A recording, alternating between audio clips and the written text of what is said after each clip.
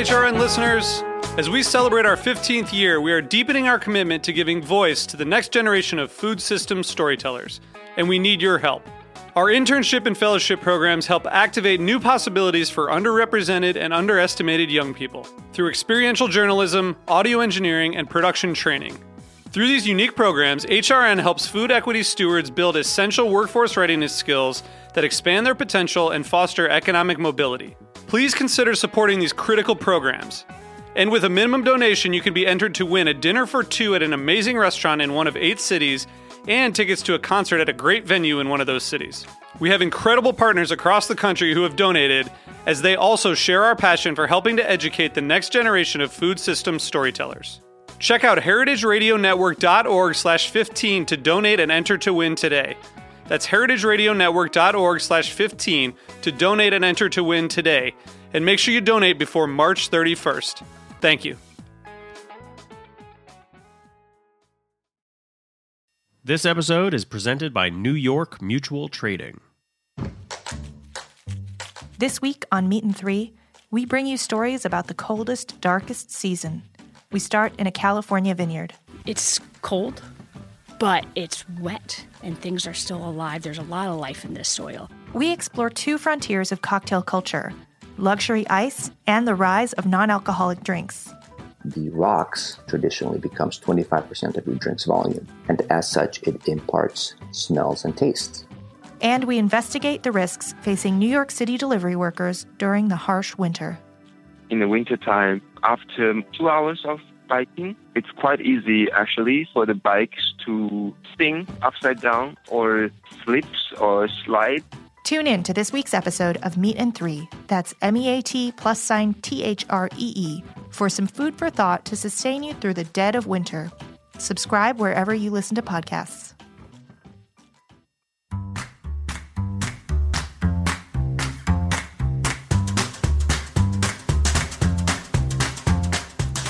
Hi, I'm Allie Kane. Welcome to In the Sauce, a podcast about building and growing consumer brands. When we launched a line of fresh sauces, I knew we were jumping into something crazy. Haven's Kitchen is a cooking school, cafe, and event space. A product that people buy in grocery stores is an entirely new business, and I had a lot to learn. So, in my efforts to get myself educated, I started meeting everyone I know and respect who could advise me on production and distribution, sales and legal, PR, and social media. Then I started having those conversations here as a podcast so that other founders can learn from them as well. This is the story of Haven's Kitchen sauces, but it's also the story of every growing brand because we're all in the sauce. Today, I'm speaking with Dawn Tecco from Relish Food Project. Relish helps growing brands like Capello's and Cauliflower and mine, and many others, with all the financial pieces of the business, from bookkeeping and accounting to supporting you as you raise capital. Hi, Dawn. Yay. I'm so glad you're here. I have so many questions, and actually there are a lot of other founders that have been reaching out to me that have a lot of questions too. And I think the thing about money questions is that somehow we feel a little sillier asking them, or they make us a little more uncomfortable. So I'm really excited. Cool. I'm happy to be here. Great. So what I like to do a little bit is trace, your career back to your childhood. So I guess I have 2 questions for you. 1, were you always a math person? And 2, were you always a food person? Well, I was always a math person, even though after starting college as an engineering student, I graduated with a BA in history. But I always knew I would end up at business school because my brain was wired that way. And that was all the questions I asked myself and the world were through some sort of lens of how does that work and why. Awesome. So I did. After I moved to New York and I worked various jobs, doing various things. I ended up back at business school at Columbia, and I ate lots of terrible food at the time. So when you were did you want to have a business, or did you think you wanted to be an engineer when you were little? How did you even know what an engineer did? My dad was an engineer. Oh, that's it.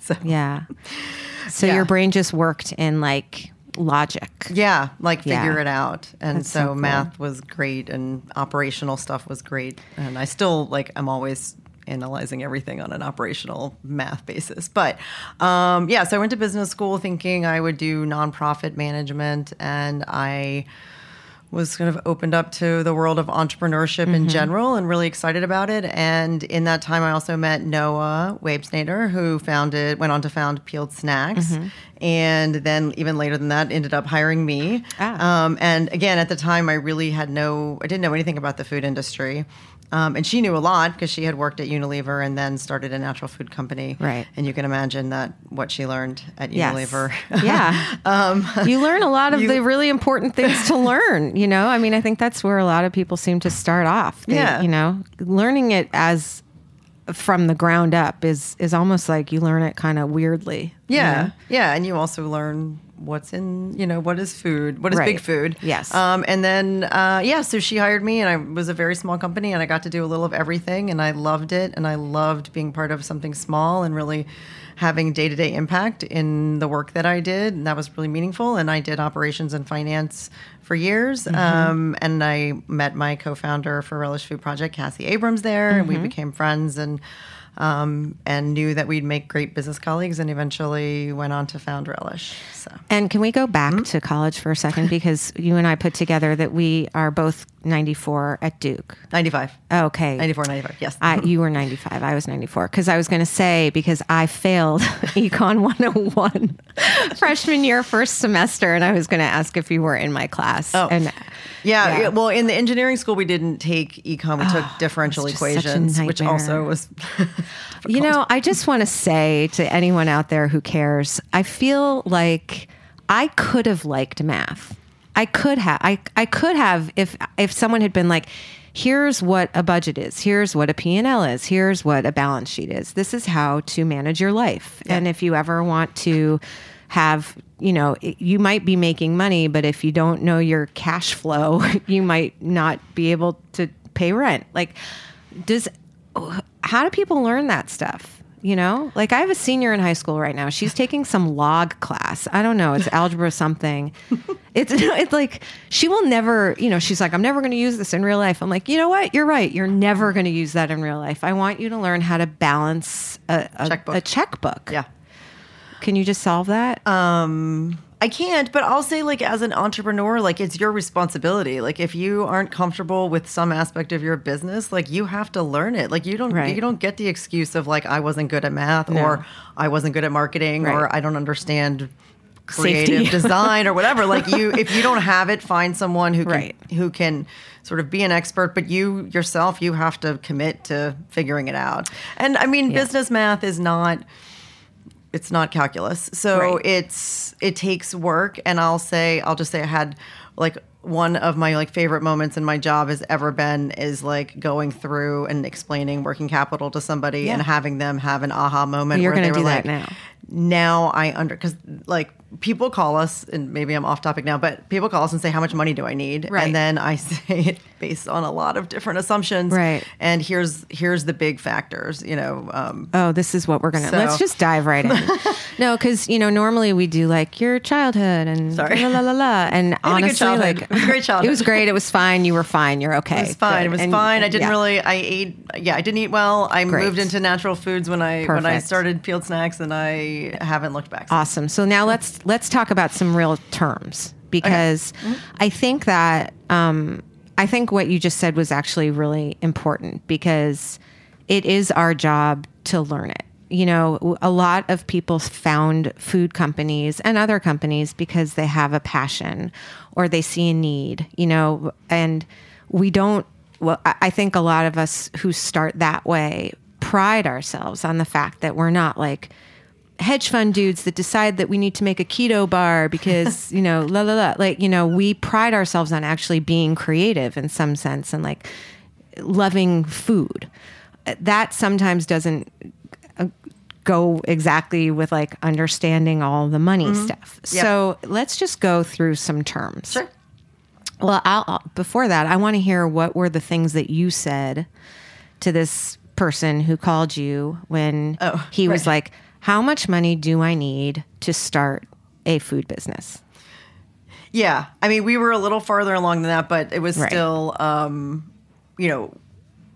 most people, no matter their math skills, can do a quick budget. This is what I'm going to pay myself. This is going to pay someone else. Yeah, you're not going to pay yourself anything for a little while. FYI. Zero. Right. So that one's easy to add in. But this is what, my Google Mail costs me every month. Like, you can figure that out looking at your credit card statement, whatever. What they can't figure out is, when am I going to sell the product? When am I going to get paid for the product? How much, sometimes how much is that product going to cost? Like, thinking through, it's a little more complicated. Like, I have to buy this packaging, and I got to buy it from China. So I'm paying, now, and I'm not going to use it. I'm not going to get it. And then I'm not going to use it.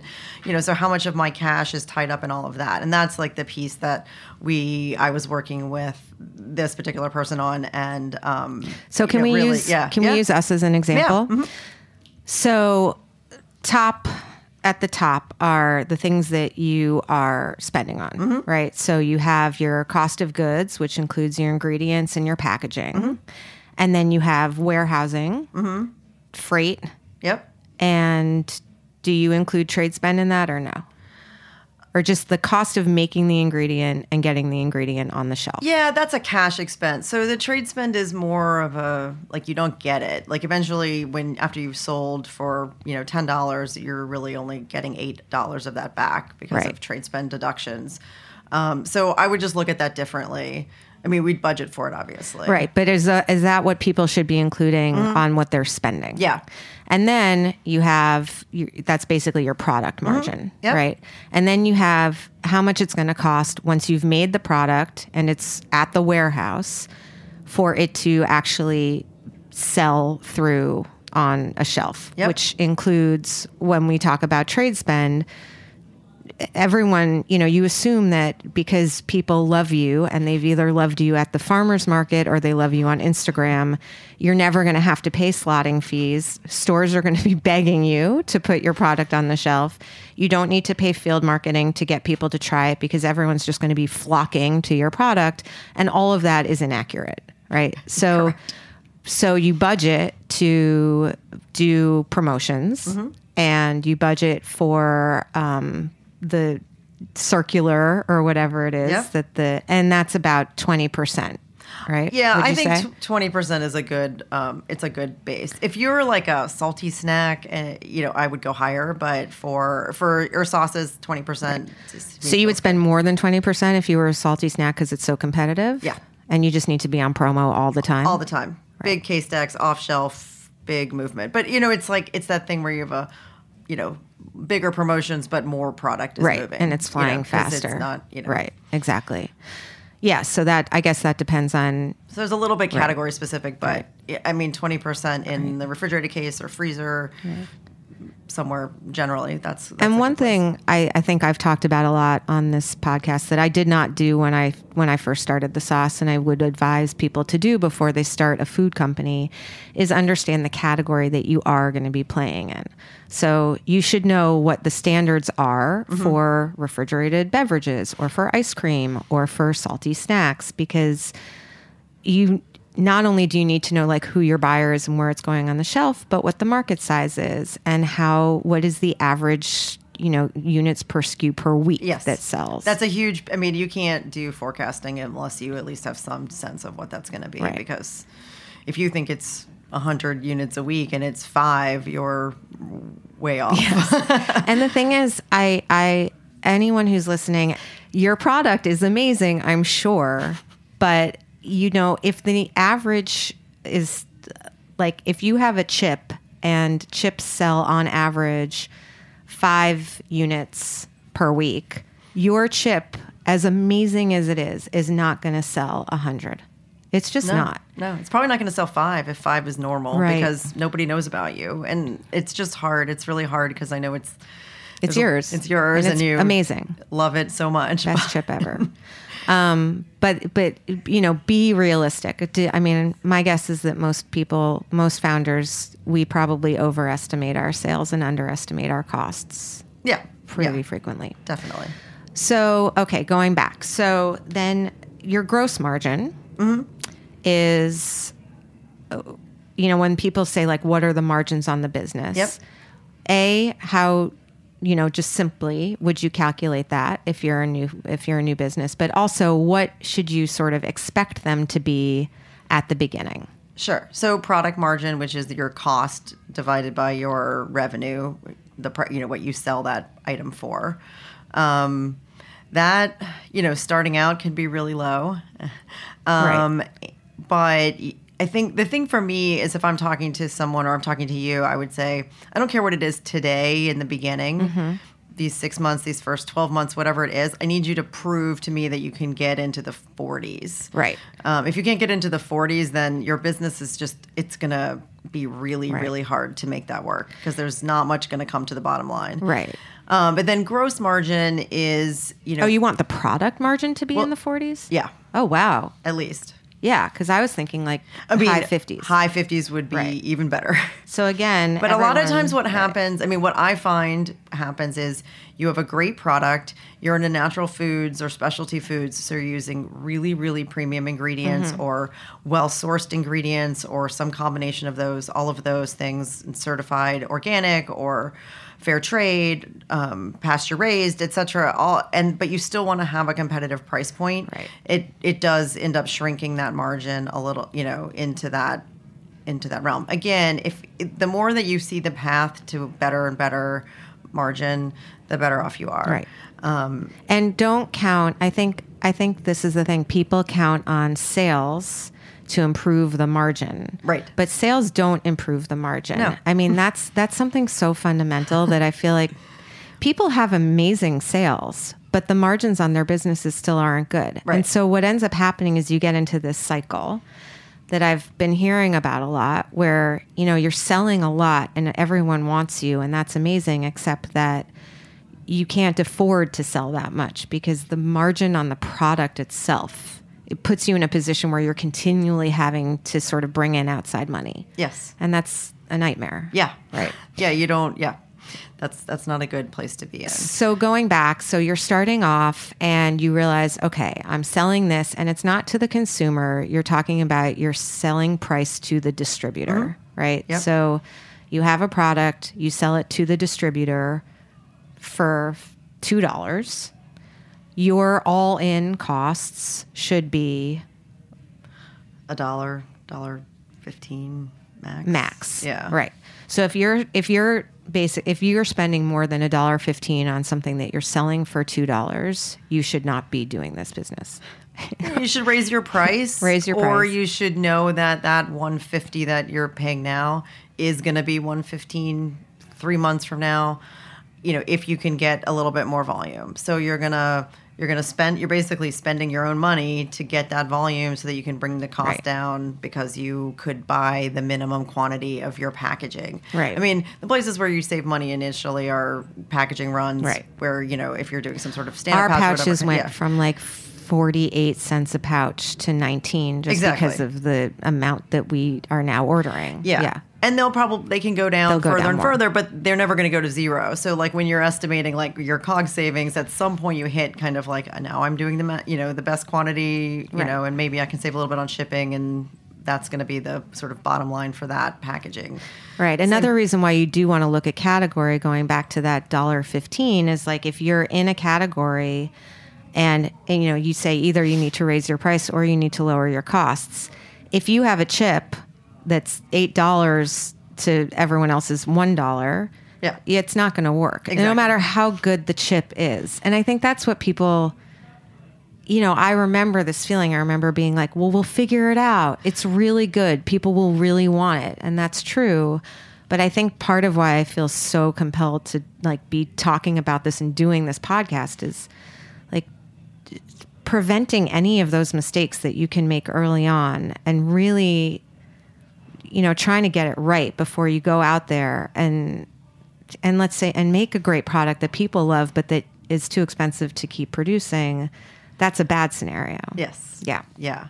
I'll tell you my strategy when I talk to people about pricing is that you should do it. You want to calculate it two ways, right? So you have the price, you really want that SRP in the market to be $4. So on the shelf at $4. Right, on the shelf $4. So you're going to subtract out a retailer margin, and you're going to subtract out a distributor margin, and then you're going to get to what you can charge the distributor. So let's just back into that a little bit. Like, is a normal retail margin like a 35, 30, 40%? Could be 35 to 45, depending, again, like on category and store. Okay. And then a distributor margin, and that's another one, like if you don't know, then ask everyone ask the distributor.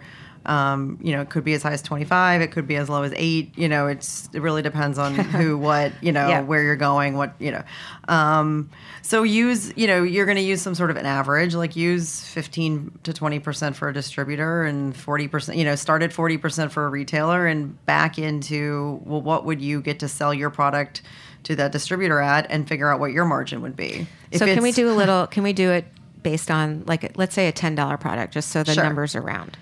So you want it to be on the shelf, this magical quinoa, ketogenic, collagen, energy bite bar drink, and you want it to be on the shelf for $10. So you have to figure out, so how do we back into what you can charge your distributor? Yeah, you do some math. I love that you have your calculator. Pulling up a calculator. And now I'm trying to find. I actually have a great worksheet which I would be willing to share. That'd be really great. Easy to use. DM me, y'all. Yeah, I will. I'll share it. I believe in this stuff. So. So you're gonna, like, let's just say that you calculate that so it's $10. Let's just say, which, by the way, is very high. So no one make a product that's $10. If the retailer margin is 40%, then the distributor is going to sell it to the retailer at $6. Right. Okay. If the distributor's markup is 20%, then you're selling it to the distributor at $4.80. Don't check my math on this. I'm just running off of a quick spreadsheet, which I haven't had a chance to. So if your cost is more than $4.80, that SRP isn't going to work, right? Right. If your cost is much less, then maybe you can do something better. So that gives you one piece of information. And then the other way I like to do it is to say, like, let's start at your cost. So let's say your cost was $4, which would not give you a great margin. No. Let's say your cost was $3.50. Right. Right. So, now your margin, you're starting out at 27%. That's not so bad. So if it costs you $3.50 to make a single unit of this or of case this or energy whatever. bite, yeah, right? A single unit. Yeah. Mm-hmm. Then it's a single unit, isn't it? Yes, single right. unit. Yes, sorry. Okay. Yeah, no, just because I got confused. Yeah, so then that's giving you like 27% margin, which is not good. We just said we wanted to be 40, right?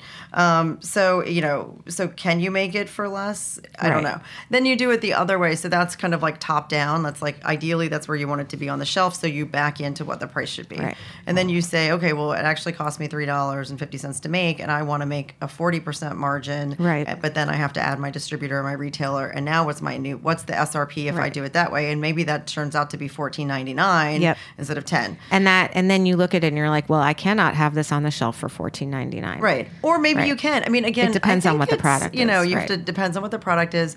It's hard, if you go above sort of an average price in your category, you're going to have a hard sell into the buyer. I'm not a sales expert, but it seems that that's a big thing. At the same time, you just need to you need to be realistic somewhere in the middle. So I think building it top down and bottoms up really gives you a sense of what your costs need to be, what you can charge for it, and if it's viable. Yeah, exactly. Okay, assuming it's viable, we're going to take a break, and then we'll talk about what you do with your new viable product. Cool.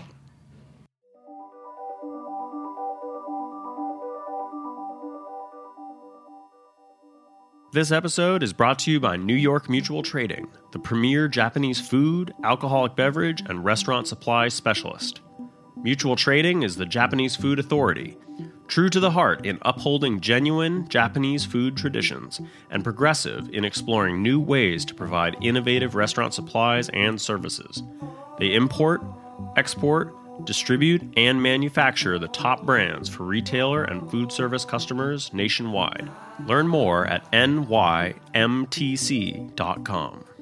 Are you enjoying this podcast? Heritage Radio Network has plenty more. I'm Damon Bolte. And I'm Souther Teague. Together, we host The Speakeasy, a show where we discuss cocktails, spirits, wine, beer, tea, coffee, and all things in the liquid universe. Yeah, our guests range from bartenders and brewers, alchemists and ambassadors, roasters and regulars, hippies and home brewers, and every expert enthusiast in between. Browse episodes of The Speakeasy wherever you listen to podcasts and on heritageradionetwork.org. Did you find? Hi, I'm back with Dawn Tecco from Relish Food Project, and I call you an outsourced CFO. Is that an accurate term? Yeah. Okay. We do. You're my outsourced CFO. Exactly. The firm does everything soup to nuts, so bookkeeping through CFO services. So let's talk a little bit about that too, because the bookkeeping is basically making sure that you are getting paid and that you are paying. Yes. That's how I think of accounts receivable and accounts payable. Yeah, exactly. There's also cash flow in there. Yes. Yeah. So can we talk a little bit about cash flow? Sure. Where do you want to start? Just what it is. Sure. So, I mean, the difference between, figuring out, I guess, when money will come in and when money needs to go out is how we, kind of is what we want to look at. So we do that, with brands using budget and projections to look forward and say, okay, if you do what you think you're going to do, or let's do some scenarios around what you think you're going to do. Right.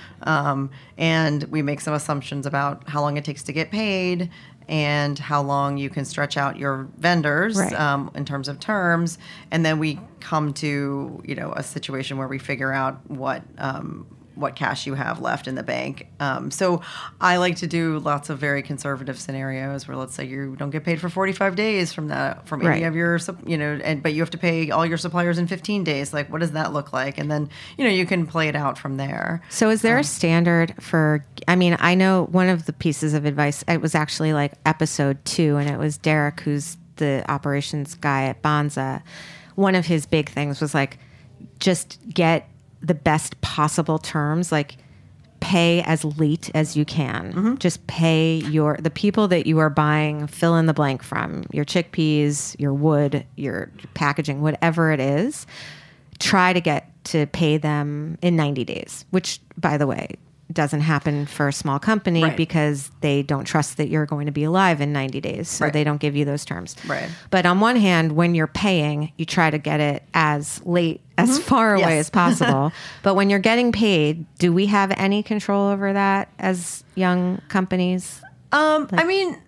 I think the situation there's a couple things that you can do to make sure it goes as best as possible. Okay. One, you can make sure you have a really good invoicing process. Right. So we find that a lot of times we, when we get in there, we find out people's like, well, I never got paid. I'm like, they never got the invoice. So you didn't get sent, or you have the wrong email address, or you sent it to the buyer and it needs to go to AP, something like that. So those kinds of just like really basic, stuff. That's that can be big.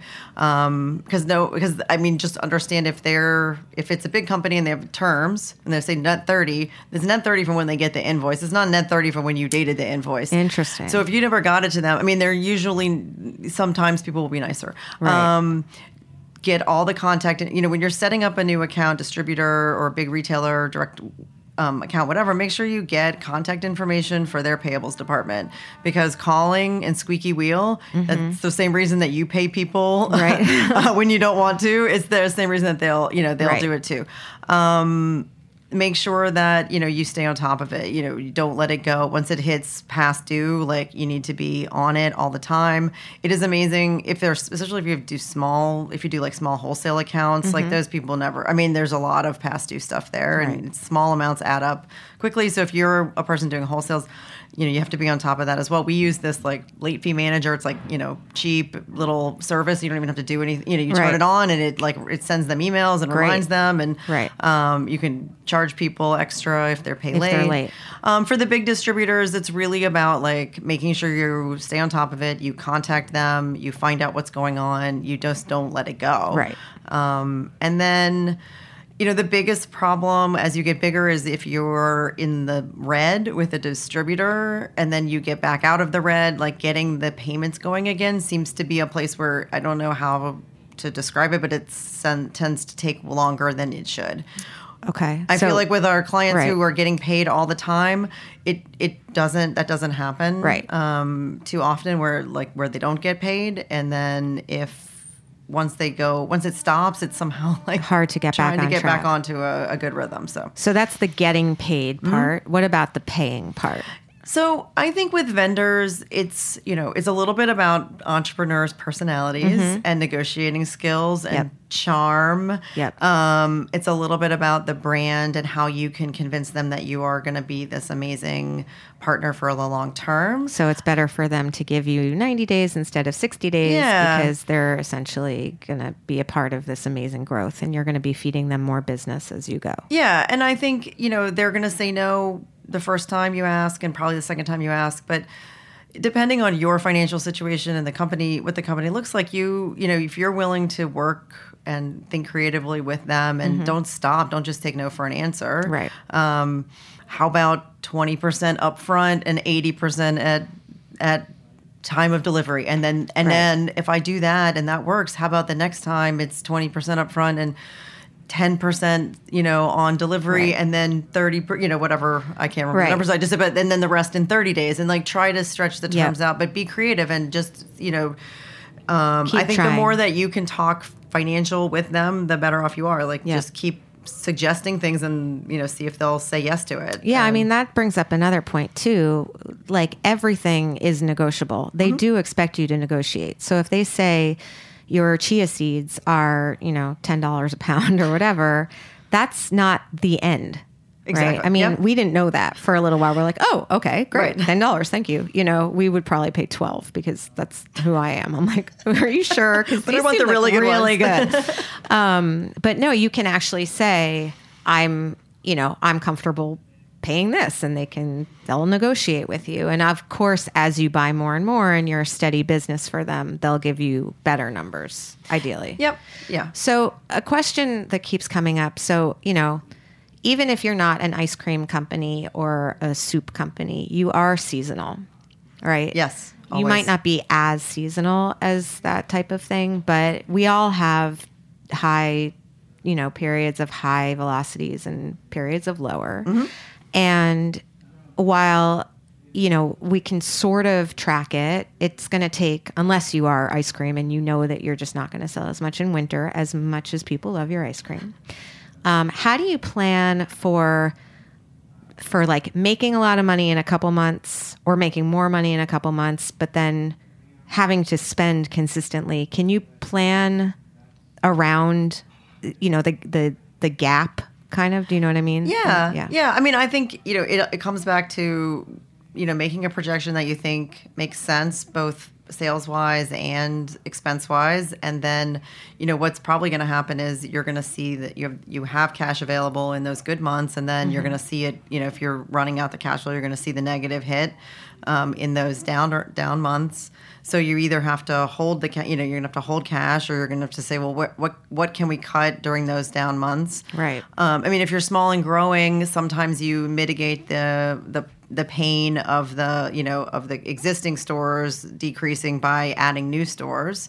Right. So there's a lot of that. And I mean, I'll just say, that's another thing to just make sure that, you are making good assumptions around, or making the best assumptions that you can, and not just assuming everything's going to be amazing, be rosy, and Yeah. everyone's always going to take your product, understanding those cycles of when people take the products in. So if you're, if your down season is the holidays, don't expect anyone to take your product in December. I mean, that's a time that no salesperson would ever tell you you're going to get a fill order in December. Right. And then going back to, this, how often, so presumably, I mean, not everyone has a bookkeeper to begin with, and certainly not everyone has an outsourced CFO. And I feel like you're sort of the step, I can't afford to have like a full-on finance team member forever in my company. So you are sort of this step in between, which I think you fill for probably several companies, right? But people that are even earlier than me, what can they do on their own that, how often should they be looking at cash? Like how, because we look at P&L a lot, but we don't necessarily look at cash flow as often, or the balance sheet. So can you sort of say, like, what are the bare monthly minimum? If you have no cash, probably you're looking at it every week. But it's hard. Then you're just looking at what can I pay this week. If you can look bigger picture out longer, that's, we do it. I mean, most of the time we do it monthly. We look at after we, close books. Then we look at where's your cash position at the end of the month and what's the budget and projection look like now that we've actualized up until this moment in time. Right. So, I know that building a cash flow is complicated, but I would say, do the best that you can with what you have. On the bookkeeping side, you will have to get your taxes done every year, even if you're not making any money. So you need something. I mean, QuickBooks is cheap and it's pretty straightforward. There are other even easier accounting systems that, I wouldn't use necessarily for my business, but I don't think are bad for starting entrepreneurs, like Xero and Wave. And I think Wave, I think that's what it's called, is like free even. But at least you are sending invoices out and then collecting the money. Keeping track of who paid you is way more important than anything else. The expense side of things, again, it's super easy. Like you probably paid for everything on a credit card or with your checking account. And hopefully you used your business credit card. Right. But if not, keep track of it. And at the end of the year, you can download every transaction from a credit card or a bank statement and you can mark it as business or personal or whatever it has to do. All of that is like not impossible. It's, what we do with our accountant, right? When we throw the box of receipts at them and say, like, figure out my taxes. Right. Don't do that. I don't do that. I know. But keep track of what you sent to people, what they owe you. Make sure you invoice them, and then when they pay you, mark it paid in your account. Somewhere on an Excel sheet or something, so that you know what people owe you. Because you'd rather, you need to be collecting on. Is that one of the things that when people do bring? I mean, I know we had some cleaning up to do when you came. Fortunately, we didn't have as much cleaning up to do as we would have, but. So what are the big things that once someone brings you in, you end up kind of tidying up so that we can try to prevent that from having? Sure. I mean, we tidy up a lot on receivables. So you sent whatever you got an order, you got paid for it. They deducted $150. You didn't do anything with that. You just said, oh, we got less than $150. So now we have this accounts receivable report that I give you, and then it shows that they still owe you $150, but they don't actually. Right. You just, you didn't know how to mark it off. I mean, I'm not saying you. Yeah, no, I didn't. But it seems like, I mean, that one's really common. So that one we clean up. There's not much. At the end of the day, that one's not that bad. I mean, bills that you got. This happens a lot with like startups where like they have like legal fees or they got those like 6 months ago, and then they hire someone and then they don't tell you that they had these bills, and then all of a sudden they're like, oh, by the way, my lawyer wants the $20,000 that I owe them. And you're like, I don't show that anywhere. Right. So, like keeping track of those kinds of things and making sure they pass the information on. A lot of it is more complicated accounting. It's like the cost of goods and inventory management side of things. I'd say 50% of the people we bring on don't fully, and it's not their fault. They don't fully understand accounting for cost of goods and inventory and the differences. And so that's like a place that we would help. But it's not the end of the day. If you kind of know as long as you're keeping track of it somewhere, somebody can come in and fix, get it cleaned up after you get going. So not to sell our services. I mean, your services are critical, but in like getting a little big picture. So because we were talking at the beginning, like, you do everything from accounts receivable, accounts payable, bookkeeping, all the way through helping, like a CFO would, helping a company fundraise, not necessarily like bringing in funders, but helping us get our ducks in a row for the diligence that will happen inevitably when an investor is thinking of investing. And so that's sort of the big picture finance piece. And I get questions about that too. So, I mean, we were joking, please don't say the depressing number, but what average, how long do you think it takes a CPG food startup to become profitable? So, okay, the rule of thumb that I tell people is 8 to 10 million in revenue, depending on your margin and your trade spend. It could be 12 to 15 if you have a really bad margins. But it could be 5 if you have really good margins. Yes. Ish. If you have really good margins and you have low smiling. Why are you laughing? and expenses. Because I can hear the hope in your voice. You're like, but it can be shorter. Yes. I like that I get to see his facial expressions as we're having these conversations. He made such a funny face just then.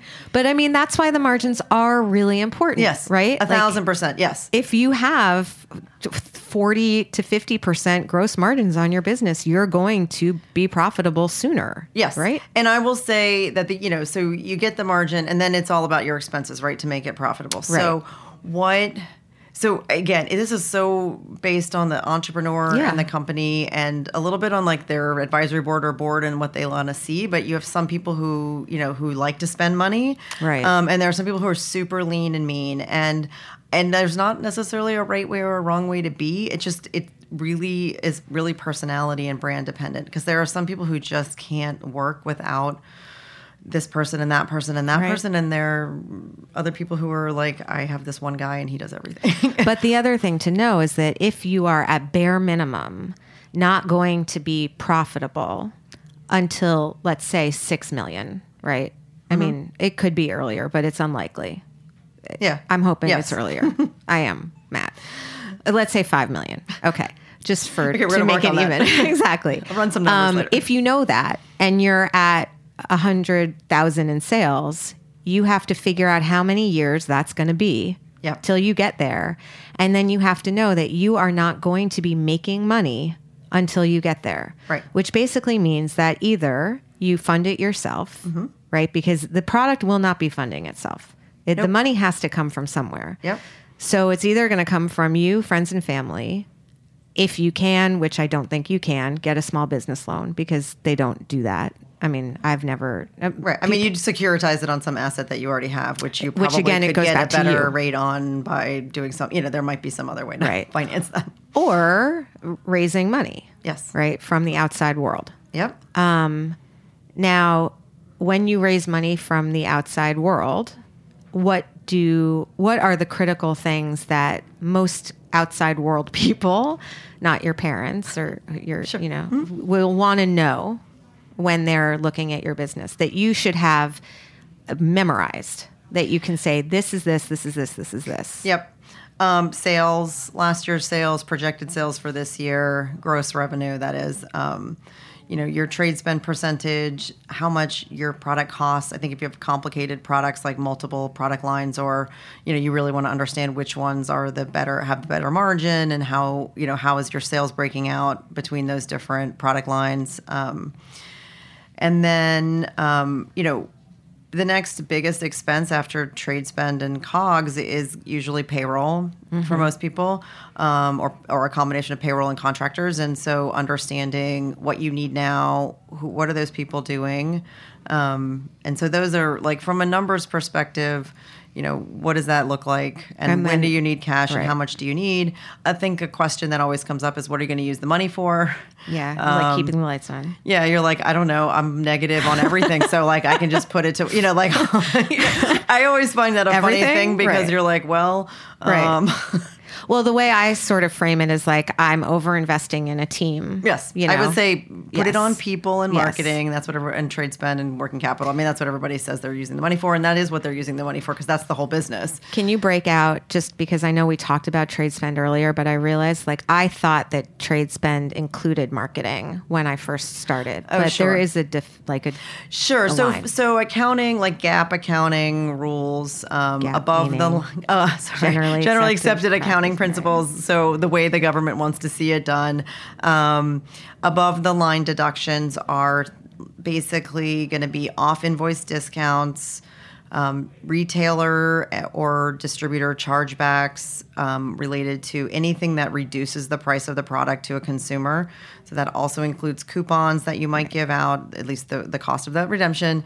And then also above the line, trade spend has to be slotting fees, and spoils and returns. Right. So that is all in your trade spend percentage. Exactly. And then below the line, broker fees, retailer advertising, and pretty much like anything else. So Right. data, Digital marketing, your Instagram ads, that Yeah. is not trade spend. Yeah, That's because marketing. they don't directly reduce the price or the cost to the consumer, and they are not they're not like a required cost to do business. Right. So those are kind of like the very generic ways that they define it.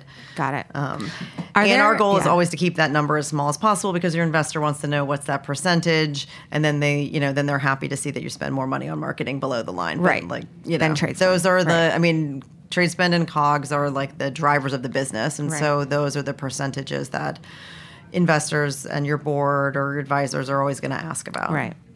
And are there any indicators of success? Like, are there any red flags that you see? I'm sure, but are there also any like companies where you're like, and this is where you're going to be like, yes, as a matter of fact, but like, are there any like indicators of success where you're like, okay, I like the way they're thinking about this. This is probably going to go well. I mean, for me, I always think people who are realistic, who aren't afraid of any part of their business and are like, I don't know how to describe it. It's like proactive and take responsibility for everything versus this is happening to me. Right. I don't know. That's I like don't a know how to philosophy on describe- life. Yeah. Dawn. Yeah. But I feel like, every single thing that is happening in your business is your responsibility. Yep. And it sucks sometimes that Yeah. that is the case and you want it to just, be someone else's Yep. fault. But, at the end of the day, if you don't know, if you get a bunch of trade spend back and you say, stupid and UNFI is charging me, overcharging me. It's on you. It's on you. Yeah. Like, go find out why. Talk to your salespeople. Find out what you agreed to. Figure out why it's happening. Talk to your CFO. Yeah. Like, we'll dig in and we'll figure it out. But it's still, you got to figure it out. It's not happening to you. Right. Like, you're causing it because something happened, and now you have to fix it. And that's your whole job is fixing it. Right. Yeah, no, that's true. I want to talk about one thing that we talked about before we came in here because I had a friend who called me. They have a lot of sales. They do really well in sales, but they do have a big gap between when they get paid and when they pay, or the other way around. So they do end up having a working capital problem. And, what my understanding is that raising money from like by giving equity to fund your cash Working flow, capital, your working capital isn't a great plan. That if you can fund that in other ways, that's ideal. Right. Instead of giving equity away in the company, but you do have to be at a certain level of sales. Sure. But you said that there is, because I had heard it was like 6 to 8 million in sales before you can get any sort of like a bridge. What do they call it? Like AR, a line of credit. Right, a line of credit to basically bridge that gap. But you said that it can happen earlier, and I just want to tell people about it. I mean, so pretty early on in the food industry, Circle Up has a AR financing tool that is particularly easy to use and is generous on the small side. And you have to be at like what in sales? I don't know. I mean, I'm going to say maybe $1 million. Right. Okay, that's not bad. But it also probably depends a lot on where your AR is right now. Right. So if you're having some rapid growth and there's good AR there, then I think they, would lend. I know they have lent below that, but I don't know. Right. I don't know. I couldn't say exactly, but there's no harm in calling and seeing what's up with that. Yep. There are a couple other food focused AR lenders. Dwight Funding is one of them. You do have to be a little bigger in terms of having a regular AR, receivables outstanding, to get that line of credit. And it's more complicated. Circle Ups is very simple and straightforward. Right. So when you're small, that's a good one.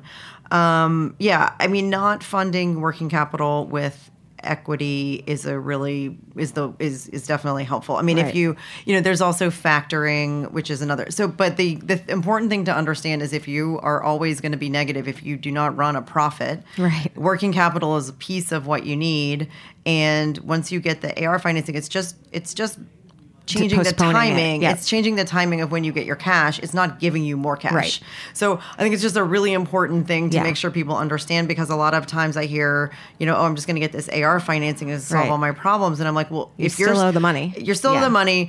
And if your sales aren't growing, AR financing is not going to help you, Right. because at some point, the way you get more money from AR financing is that each month you're selling more. Right. There's yes. more receivables available to borrow from. So I think we're going to need a second edition. We're coming back, yeah. Yeah, I think Great. you're coming back Part because two. we haven't even touched valuations, and I really want to have that discussion because all of this ties into it, right? Because if the net of the conversation is essentially, unless you are self-funding or you have a unicorn product that is going to be profitable immediately, you do need outside money. If you need outside money, you have to get it probably from investors. Yes. Right? Because banks aren't in the business of doing this. If you're getting money from investors, then you're going to need to figure out how to value that investment and what that equity is worth. And that is a whole other discussion. Yeah, okay. definitely. Okay, So we'll do that as one we're next. leaving, I just want to know the most fun you've had, the moment, any moment in this whole journey of yours where you've been like, yay, I'm so happy I do this. I'm so proud of myself or my team or whatever, whoever. It can be a personal moment. It can be a business moment. All right. I have a couple. You have to choose one. Oh. Sorry, Matt is making. Okay, faces sorry. at me. All right. So we work in a WeWork office, and we started in a 2-person where we cram 3 people in a 2-person WeWork because that's what we Right. could afford. So from Relish Food Project, from my point of view, from growing my own business, it was when we moved to the 10-person office with a window. Yeah, the window. The window was big. The Huge. window has it was a thing in my mind that meant that we had gotten to a place You have. that was something. Well, you have no shortage of companies that are in demand of your services. I think you just have a shortage of time and bandwidth, right? Yeah. Like I know 15 people. You almost didn't take me, I heard. But you did. I know. Yay. We were suckers. Lucky me. I'm going to just say we love women entrepreneurs. Not that we don't love all entrepreneurs, but we do have a lot. We've been super lucky to attract a lot of women entrepreneurs, and it's like it makes the business. It's another happy moment. Yeah. Well, I'm thrilled you were here. Thank you. I do think you're going to have to come back in the summer, and This we're was going to have super to fun. talk more about these accounting practices. If people have questions, don't email Dawn because she can't answer them. No, I'm just kidding. DM me on Instagram at Haven's Kitchen. If people do want to reach out, it's relishfoodproject.com. Yep. Thank you so much for coming. We are going to be hosting a panel discussion on all of this stuff on April 1st. I will be giving more details in the next couple of weeks. But I think especially for women, I don't know, it's weird talking about money. And I really think we need to be talking more about money. So thanks for coming. Thanks, Allie. See you next time.